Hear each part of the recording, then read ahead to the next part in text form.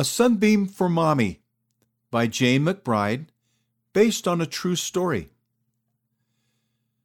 McKay dressed in his church clothes. He put on his favorite yellow tie. McKay liked going to primary. He liked his teacher. He liked his Sunbeam class. But McKay also felt a little sad.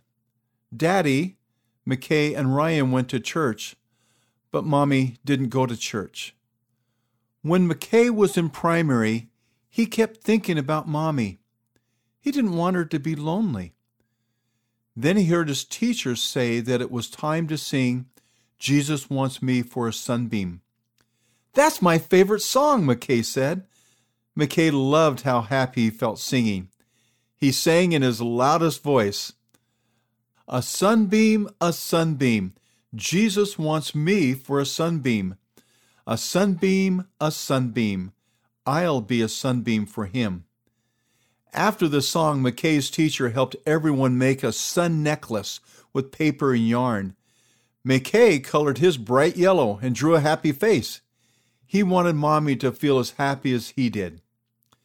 Daddy came to pick him up after class. McKay showed Daddy the sun necklace. "I want to be just like Jesus. I'm going to give this to Mommy." Daddy smiled. "That's a great idea." At home, McKay gave Mommy the necklace. "I made this for you. You can wear it when I'm at church." Mommy hugged McKay. "Thank you." She put it around her neck. "I'll think of you whenever I wear it." The author lives in Colorado, USA. End of the story, A Sunbeam for Mommy, read by Jean Nelson.